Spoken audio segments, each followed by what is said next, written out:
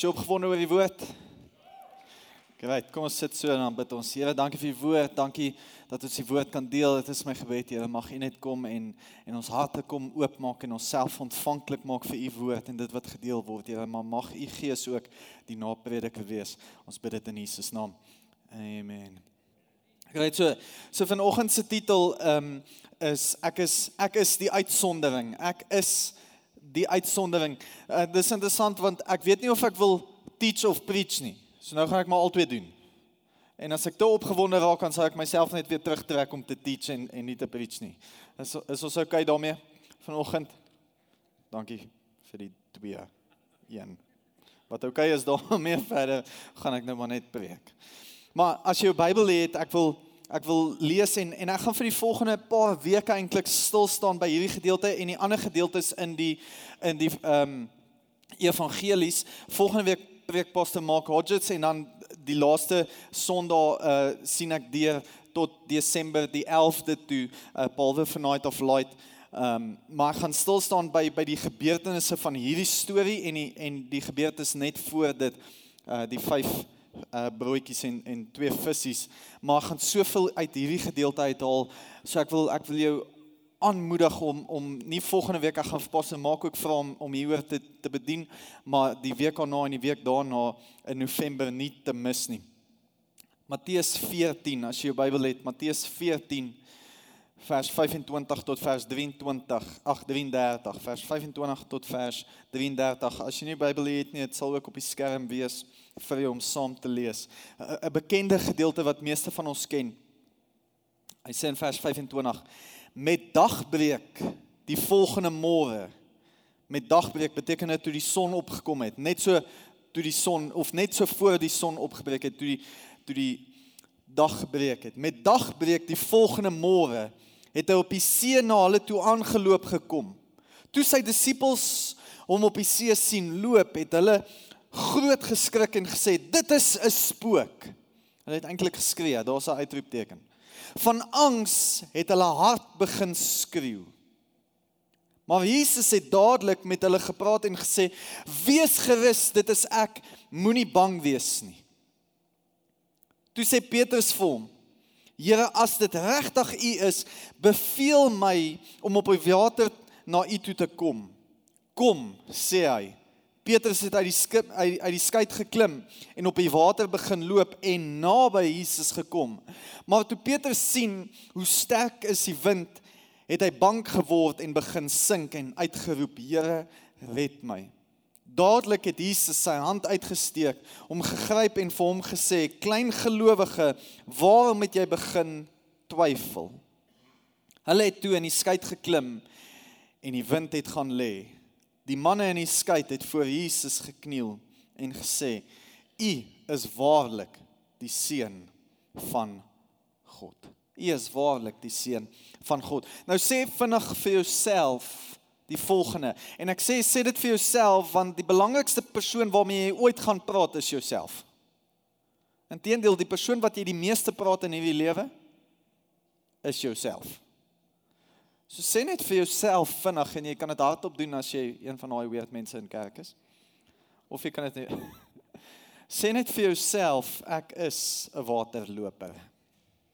Ek is 'n waterloper. En dan die volgende ding, ek is die uitsondering. Ek is die uitsondering. Want sien, die gedeelte wat ons nou net gelees het, is eintlik 'n kragtige gedeelte en 'n kragtige prentjie van 'n beginsel. Daar's 'n beginsel wat hier uitgebeeld word en geskets word vir ons. En as ons daai beginsel gaan implementeer in ons lewens, wil ek vir jou sê, dit gaan jou lewe en dit gaan 'n springbord wees vir jou lewe, amper 'n trampolien wees vir jou lewe, wat jou ver vooruit gaan stuur, mits jy dit uitleef en die beginsel implementeer in jou lewe. Die beginsel is die volgende, die beginsel van uitsondering. Die beginsel van uitsondering. Nou die definisie volgens die Woordeboek van uitsondering is ongewoon, nie tipies nie, ongeken, eienaardig, onreëlmatig. En dit pas nogals by die manier wanneer God met mense praat of met ons praat in die Bybel, van regdeur van die Ou Testament, regdeur tot die Nuwe Testament, want hy gebruik woorde soos sout en lig. Nie tipiese woorde nie. Hy gebruik woorde soos my geliefdes, my gesalfdes, ons as geseëndes. Uitsondering. Eienaardige woorde eintlik, onreëlmatig, nie tipiese woorde wat ons wil gebruik nie. En ek wil vir jou stelling los, want mense onthou nie preke nie. As jy vir my sê, jy onthou my preke, gaan ek vir jou sê, jy onthou stellings van my preke, jy onthou nie my preke. Ek onthou nie eens wat het ek laasweek gepreek. Okay, ek het nie laasweek gepreek. Wie kan onthou wat het ek 3 weke terug gepreek? Soos nou die dag die ou wat vir my in gym sê, ek hou van daai gesprekke in die gym as mense altyd die kerk uithaal of redes gee hoekom hulle in die kerk toe haal. Hy sê vir my, ek gaan nie kerk toe nie, want ek kan nie onthou wat het die pastoor gepreek nie. Toe sê ek is die pastoor en ek kan nie onthou wat het ek gepreek nie. Maar so kan ek ook nie onthou wat het ek geëet 2 aande terug nie, maar dit hou my aan die lewe. Hier is die stelling wat ek vir jou wil los vanoggend en ek dink ek gaan so 'n paar goed deel en dan gaan ek 3 goed met jou deel en dan sluit ons af. Stelling. Wat met hulle gebeur, dikteer en bepaal nie wat met my gebeur nie. Wat met hulle gebeur, dikteer en bepaal nie wat met my gebeur nie. En dit word op verskeie plekke in die Bybel uitgebeeld, wat met hulle gebeur, dikteer en bepaal nie wat met my gebeur nie. Ons sien dit in Exodus 8 vers 23 in die NIV sê hy, en hierso is waar Jesus die Here 'n uitsondering maak. Ons sien hoe uitsonderings gemaak word in die woord. Hy sê in Exodus 8 vers 23, I will make a distinction. Tussen hakies sê hy, an exception. 'n Uitsondering. I will make a distinction between my people and your people. The sign will occur tomorrow. Wat die Here eintlik hier sê is, dit sal anders te wees vir jou as vir hulle. Daar sal 'n uitsondering wees. Vir jou as gelowige is daar 'n uitsondering. En ek en jy is die uitsondering. Ons is die waterlopers. Ons sien dit verder in Exodus 10 vers 22 tot 24 sê hy, toe Moses sy hand uitsteek na die hemel, kom daar 'n dik duisternis in die hele Egipte land 3 dae lank, vers 23. Die een het die ander nie gesien nie. Niemand het van sy plek opgestaan nie, 3 dae lank. Maar, en hier is die uitsondering, maar al die kinders van Israel het lig in hulle woonplekke gehad. Uitsondering. A distinction. Duisternis het oor die hele Egipte gekom, behalwe waar die plek waar die Israeliete gewoon het. Daar was 'n uitsondering vir hulle gemaak. En die beginsel van uitsondering beteken nie dat ons nie gaan beleef wat hulle beleef nie. En dat ons nie gaan deurgaan wat ander mense deurgaan nie. Maar die beginsel van uitsondering stel dalk net voor dat ons 'n ander uitkoms gaan hê as wat hulle gaan hê. Dat ons 'n ander uitkoms gaan hê as wat ander mense gaan hê. Ons gaan deur dieselfde storm beweeg, maar ons gaan 'n ander uitkoms hê.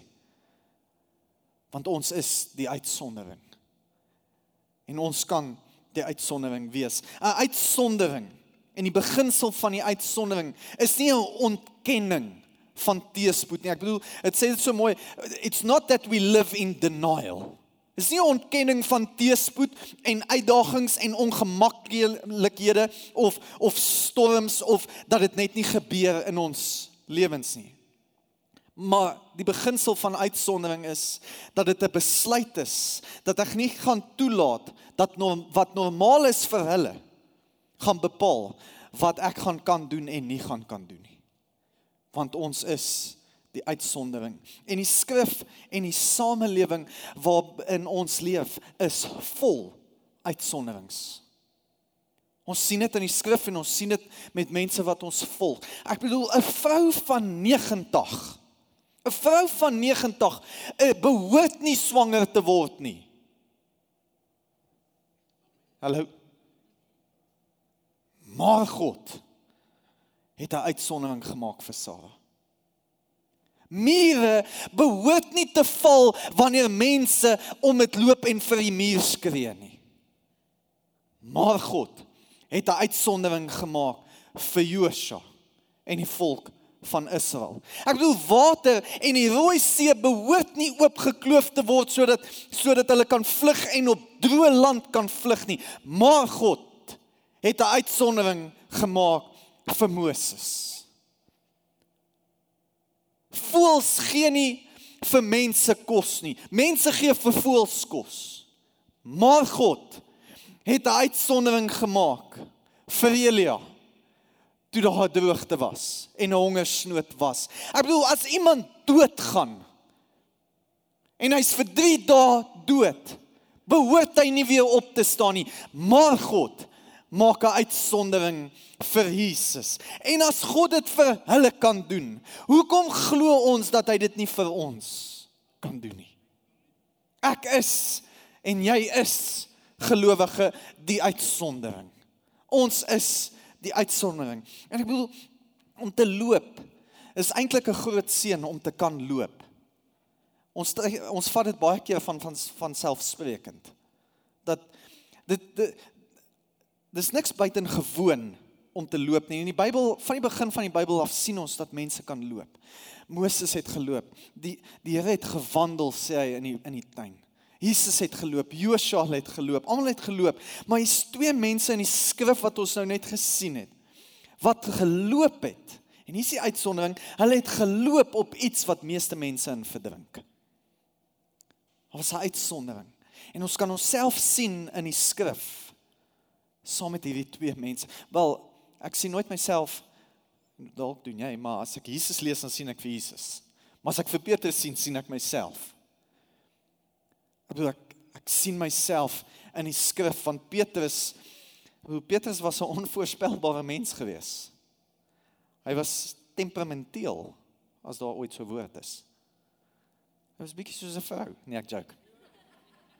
Dis 'n grappie.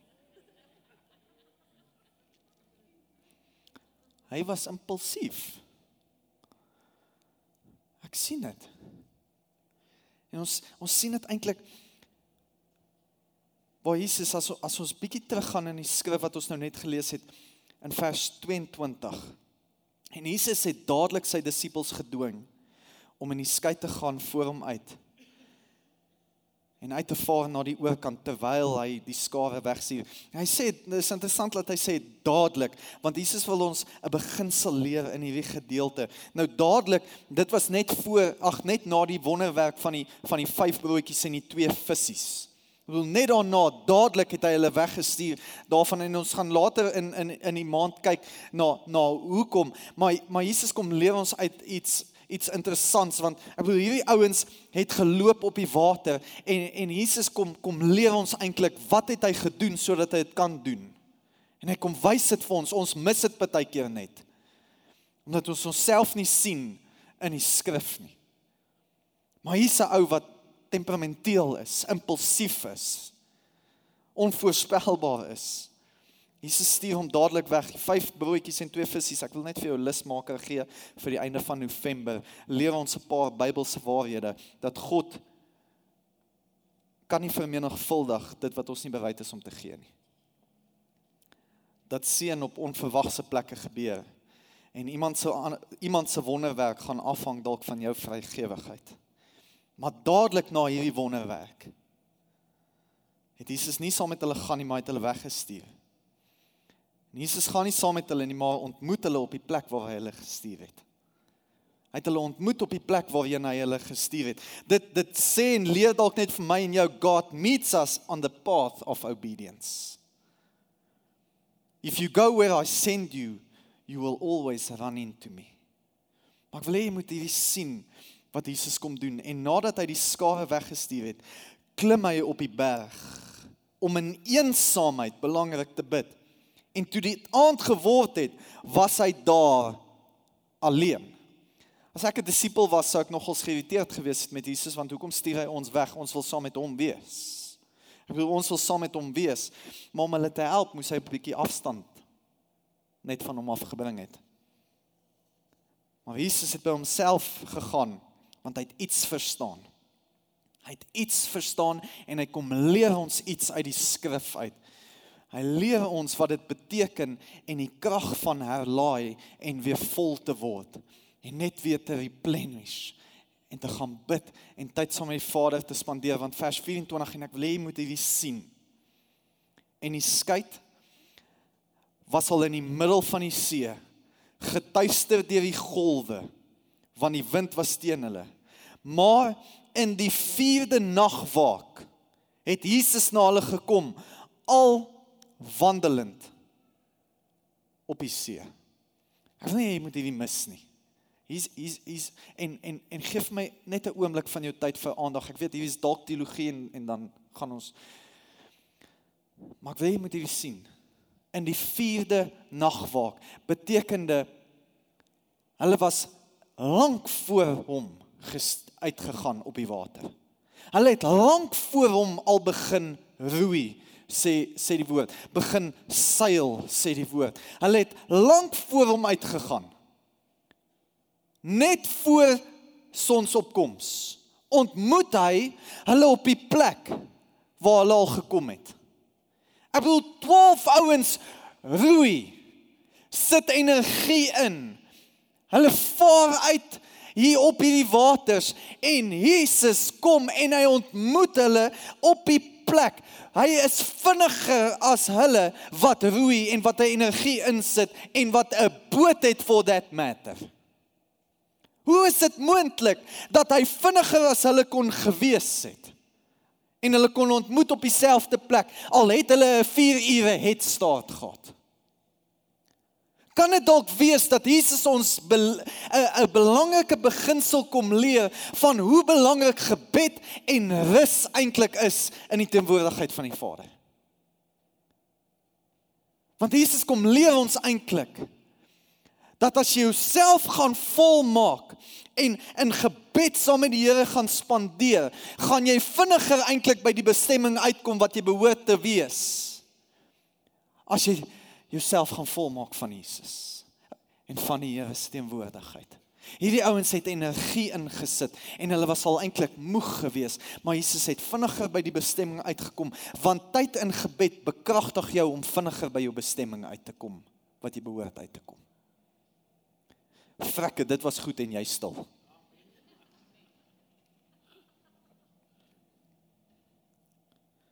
Jesus kom beeld hierdie krag van goeie rus uit. Ouens, partykeer is ons so gejaagd om deadlines te maak. En ons wil so vinnig by iets uitkom, dat ons vergeet, net om in 'n tree terug te sit en te sê, luister, net na hierdie wonderwerk, kom ons gaan bid en ons word net weer vol. Wat doen ons as iemand genees in die kerk en ons bid vir iemand? Ons wil stadions toe gaan en 'n stadion volmaak. Volgende wonderwerk, bring hom. Maar Jesus kom leer ons eintlik direk na 'n wonderwerk. Dadelik na die wonderwerk het hy gaan bid en weer vol word. Hy het gaan rus in die teenwoordigheid van die Here. Hy kom beeld vir ons die krag van rus en gebed uit. Hoe belangrik dit is dat jy tyd saam met die Here spandeer en in gebed saam met die Here spandeer, want as jy in gebed saam met die Here spandeer, gaan jy vinniger by jou bestemming uitkom as die 12 wat roei, wat 'n 4 ure head start gehad het. Toe Jesus by hulle kom, was hulle bang vir hom gewees. Hulle was bang vir sy mentor gewees. Ek wou sê, ek het nie tyd nie, maar ek gaan preek tot ek klaar is. Hulle was bang vir hulle mentor gewees. Want sien, is partykeer moeilik om Jesus te herken in 'n storm. Het is nie altyd maklik om Jesus te herken in die storm nie. God daag op en lyk partykeer anders as wat ons verwagting van hom is. Hy daag partykeer op in ons storm en ons herken hom nie, want dis nie wat ons verwag het hoe hy gaan lyk nie. Dit is maklik om Jesus te herken en die Here te herken wanneer daar vermenigvuldiging plaasvind in ons lewe. Hallo? Wanneer ons vol word en wanneer ons 'n nuwe werk kry en wanneer ons 'n verhoging kry en wanneer ons 'n nuwe posvla, dan is dit maklik en wanneer dit goed gaan in ons huwelik. Maar sodra ons in 'n storm is dit nie altyd so maklik om hom te herken nie. Hulle was bang vir hulle mentor gewees, want in die middel van die storm het hulle gesukkel om hom te herken. Het is maklik om hom te herken wanneer daar vermeerdering is, want hy bly God. Nie altyd so maklik om hom te herken wanneer deure toegemaak word vir ons nie. Maar hy bly nog steeds God. Nie so maklik om hom te herken wanneer daar vermindering plaasvind nie, maar hy bly nog steeds God. Ons verwag, hy moet altyd opdaag en deure oopmaak, maar soms daag hy op en hy maak deure toe. Hy bly nog steeds God. Nou Jesus het 12 disippels gehad. 12 disippels gehad op daai bootjie. Wel, ons dink dit was 'n bootjie, maar ek gaan oor 2 weke is my titel Moenie trip nie. Dit was definitief nie 'n kanoe nie. Daar was 12 daarop. Dis dan die Engels sê, and Peter came down. Beteken dit was 'n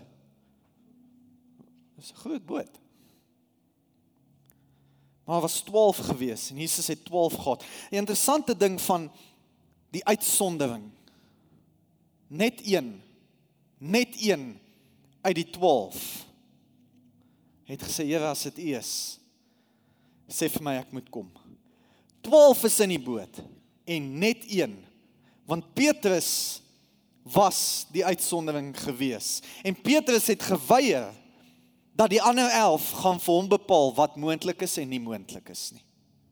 Hy het geweier, sodat ander mense dikteer en bepaal wat vir hom moontlik is en nie moontlik is nie. Hy het geweier dat die ander 11 sy roete gaan bepaal. Dit vra vir my die vraag en ek wil vir jou die vraag vra dan, in terme van die beginsel van uitsondering en waar jy is in jou lewe, wie is jou 11? Wie is jou 11? Na wie kyk jy om te bepaal wat vir jou moontlik is in die lewe of nie? Wie is dit wat vir jou bepaal wat moontlik is? Net omdat ander mense dit nie gemaak het nie, nou bepaal jy en sê jy vir jouself, ek gaan dit nie maak nie. Wie is jou 11? Is jou 11 dalk jou ouderdom? Net omdat mense op jou ouderdom nog nie uitgaan en 'n verskil maak nie en wil net gaan sit en rus en op die stoep wees, is dit wie jou 11 is? Wat bepaal wat jy kan bereik of nie kan bereik nie? Wie sê jy's te oud en na wie kyk jy wat moontlik is vir jou of nie moontlik is nie? En ek bedoel, Petrus het besluit wat met hulle gebeur, gaan nie bepaal wat met my gebeur nie. Ek is die uitsondering. Ek is die uitsondering. Hy was bereid om uit te klim. En mense wat die beginsel van uitsondering uitleef, ontken nie moeilike tye en uitdagings nie. En dat dit dalk vir hulle gaan moeiliker wees om iets te bereik, net omdat hulle dalk al ouer is of gevorderd is in hulle lewe nie. Unlikely church, that does not mean impossible. Does not mean impossible. Petrus klim uit die boot en begin loop op die water. Hy klim uit die boot en hy begin loop op die water, maar om dit te moes doen, en dit sluit aan by oor 2 weke, om dit te doen, moes hy bereid wees om mense te los waarvoor hy lief was. Hy moes mense los waarvoor hy lief was. Ek is lief vir hulle, en hy is lief vir hulle, maar hulle los hulle nie omdat hy dink hy is beter as hulle nie.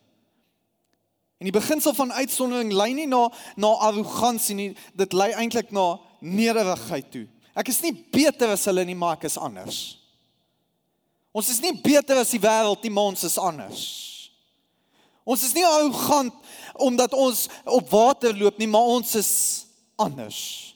Ons leef die beginsel van uitsondering. Sien, die beginsel van uitsondering is nie om te oordeel en 'n oordeel te maak oor hulle en dalk te sê ek is beter nie.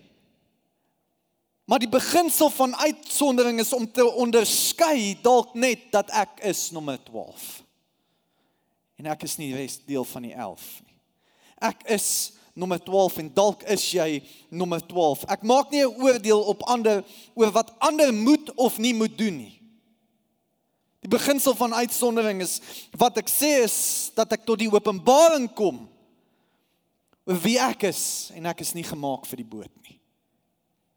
En dalk is jy nommer 12. Ek sê nie die boot is sleg nie, maar ek is nie gemaak vir die boot nie, want ek is die uitsondering.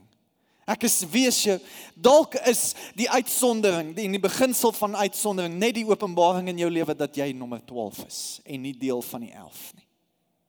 Jy is die uitsondering, nie gemaak vir die boot nie. Jy moet baie neer. Jy moet 'n verskil gaan maak. Jy kan nie net hier sit nie, want die Here het vir my meer in store. Ek weet dit gaan moeilik wees, maar gaan ten minste op die water probeer loop. Want ek is die uitsondering. Want ek is 'n waterloper. Ek is nommer 12.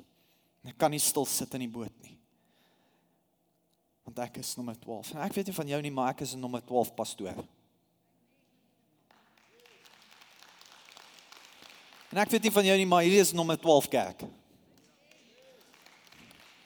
Nou die dag by 'n troue, ek sien iemand wat my lank terug gesien het. Toe ek nog 'n youth pastor was, toe sê hy, is jy nog steeds so heeltyd inspirerend as jy preek? Maar hy was so 'n bietjie geswaai geweest. Hy was laat in die troue. En ek is soos, ek hoop so. Sê, ja, ek doen nie daai inspirational stuff nie. Sê ek, great, jy is deel van die 11. Maar ek gaan nie ophou inspireer nie. Ek gaan nie ophou inspireer nie. Want die Here het nie vir ons gesterf dat ons moet stil sit nie, kerk. En ons kan nie 'n stil sit kerk wees nie. Ek droom al klaar oor ander kampusse wat uit hierdie een gaan geplant word. Ek droom al klaar.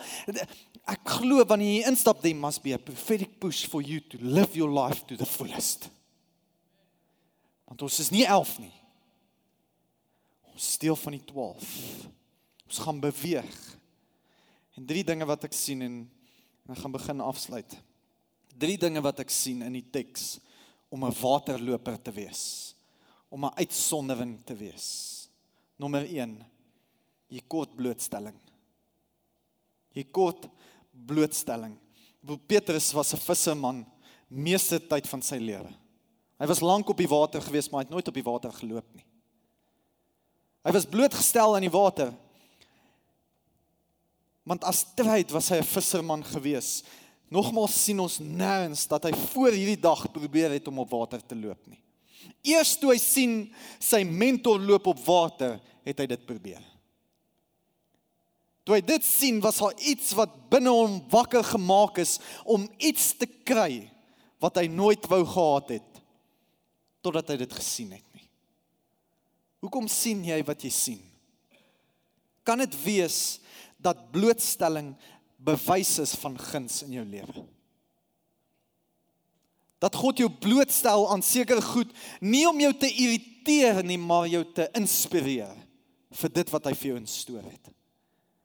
Dalk as jy in sirkels en jy beweeg in sirkels en jy's geïrriteerd, want hoekom is dit en hoekom, dalk as jy in 'n firma en jy's heeltyd omring deur groter firmas, dalk is dit nie om jou te irriteer nie, maar te inspireer, want God wil jou blootstelling gee, sodat jy kan sien wat hy vir jou sien, en sodat jy kan hoor wat hy vir jou hoor. Dink jy regtig, jy het gesien alles wat jy sien, en jy weet alles wat jy weet, net sodat jy dit kan sien?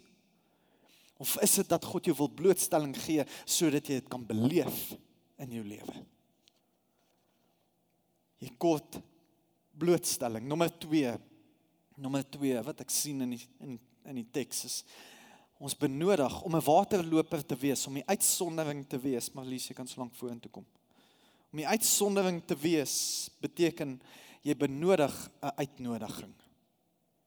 Jy benodig 'n uitnodiging. Alhoewel Petrus 'n aptyt gehad het vir die see, hy was baie op die waters, het hy nie die boot verlaat, totdat Jesus hom uitgenooi het nie. en hom genooi het nie. Dit was nie sy passie of sy ambisie om op die water te loop nie. Sy waterloop het gebeur as gevolg van 'n uitnodiging van Jesus. Hy het nie net op die water geloop om op die water te loop nie, hy het op die water geloop om by Jesus uit te kom. Kan dit wees dat hy op die water geloop het, nie omdat hy braaf was nie, maar omdat hy gehoorsaam was aan 'n uitnodiging. Hy het op die uitnodiging uit die boot geklim, want iets het hom op die water geroep. Dit beteken nie, het gaan maklik wees nie. Dit beteken nie as jy 'n uitnodiging ontvang van die Here om jou droom te begin volg, dat dit gaan maklik wees nie. Die wind het nie gaan lê toe Petrus op die water loop nie. Die wind het eers gaan lê toe hulle teruggeklim het in die boot. Kan dit wees dat die wind nie gaan lê het nie, omdat Jesus ons wil leer om aan te hou loop al waai die wind erg teen ons? Al ondersteun niemand my droom nie. Leer Jesus dat ons nog steeds moet loop te midde van die wind wat waai. As dit 'n sterk wind is, moenie ophou loop nie. As niemand jou ondersteun nie, moenie ophou loop nie. As niemand in jou glo of in jou droom glo nie, maar jy het 'n uitnodiging van die Here, moenie ophou loop nie. Dalk wil Jesus ons net leer hoe om te loop in die wind, wanneer ons in die wind loop. Want die wind het eers gaan lê, toe hulle terug is in die skei. En hier's wat ek net wil duidelik maak.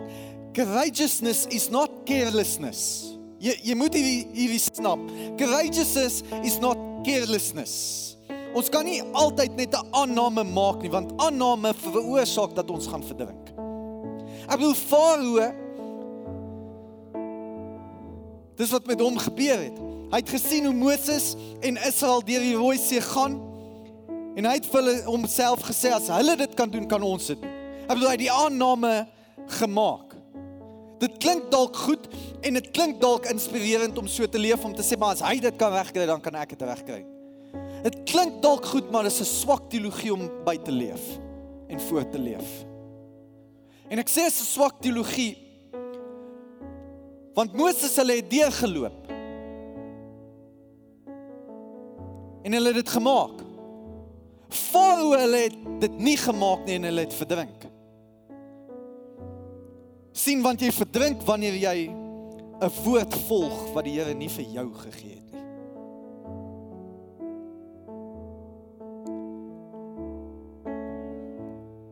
Jy verdrink wanneer jy 'n woord volg, wanneer die Here dit nie vir jou gegee het nie. Jy mag dalk soos Farao sê, maar ek bedoel, hulle het chariots gehad. Hulle het die vermoë gehad. Hulle het die intellek gehad, en jy kan dalk sê, maar ek het die vermoë, ek het die geld, ek het die kapasiteit, ek kan dit doen. As dit nie 'n woord vir jou is nie, gaan jy soos Farao verdrink. Sien, die grootste verskil hierso is, jy gaan verdrink in dit waarop ander mense loop, want die een ding wat die groot rolspeler is die uitnodiging. Voordat jy op die water kan loop, het jy 'n uitnodiging nodig. Moenie loop in iemand anders se woord nie. Kry jou uitnodiging. En laastens, jy moet inisiatief neem. Alhoewel Jesus die een was wat vir Petrus gesê het, kom, was nog steeds Petrus wat moes uitklim. Hy moes die inisiatief neem. Jesus sal vir jou 'n woord gee, maar hy gaan nie jou bene maak beweeg nie. Jy moet die inisiatief neem. En sommige mense het die uitnodiging, maar gaan nooit op water loop nie, want hulle neem nie inisiatief nie. Want kom is nie altyd vir hulle genoeg nie. Al wat Jesus gesê het is kom. En dalk reageer jy partykeer soos ek, en vra maar, is kom regtig genoeg? Ek soek net bietjie meer detail. Here, hoeveel tree gaan ek moet gee voordat ek gaan sink? Verstaan? Partykeer redeneer ons dinge net te veel uit. Maar Here, gaan U ten minste net halfpad kom. en ek halfpad, en dan gaan ons mekaar halfpad ontmoet, voordat ons gaan sink. Partykeer analiseer ons 'n ding, en dit is, it's analysis paralysis. Ons analiseer ons tot verlamming toe. Want kom is nie genoeg nie. Analise verlamming. En ons analiseer ons partykeer so erg, dat ons osself uit die wonderwerk van 'n waterloop praat. En ons neem nie inisiatief nie. Dalk het Petrus gekom en uit die boot uit geklim, want die vrees vir die boot was groter vir die vrees van die see. Ek bedoel, dink aan, daar was 11 ander ouens, en een van hulle was die ongelowige Thomas.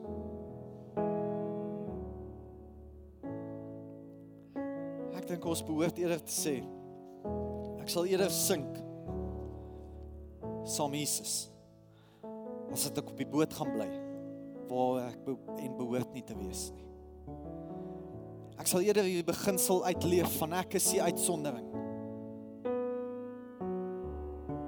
Ek is die waterloper, want die een wat eerst op die water geloop het, het my 'n uitnodiging gegee, om op die water te kom loop, om my lewe uit te leef. En wat met hulle gebeur, gaan nie dikteer wat met my gebeur nie. Ek is 'n waterloper, en kerk het vir jou gesterf. Ons gaan nagmaal nou celebrate en die diens afsluit, maar hy het vir jou gesterf, sodat jy die uitsondering kan wees. Sodat ek die uitsondering kan wees. Sodat sy kerk die uitsondering kan wees. En wanneer ons die beginsel van uitsondering toepas in ons lewens, dis wanneer dit 'n springbord word vir ons, sodat ons dinge kan bereik, wat mense nooit gedink het ons kan bereik nie. Sodat ons dinge kan doen soos Petrus, wat mense nie gedink het is moontlik nie. Ek en jy is die uitsondering, want die eerste uitsondering het vir my en jou gesterf, sodat hy ons die uitsondering kan wees.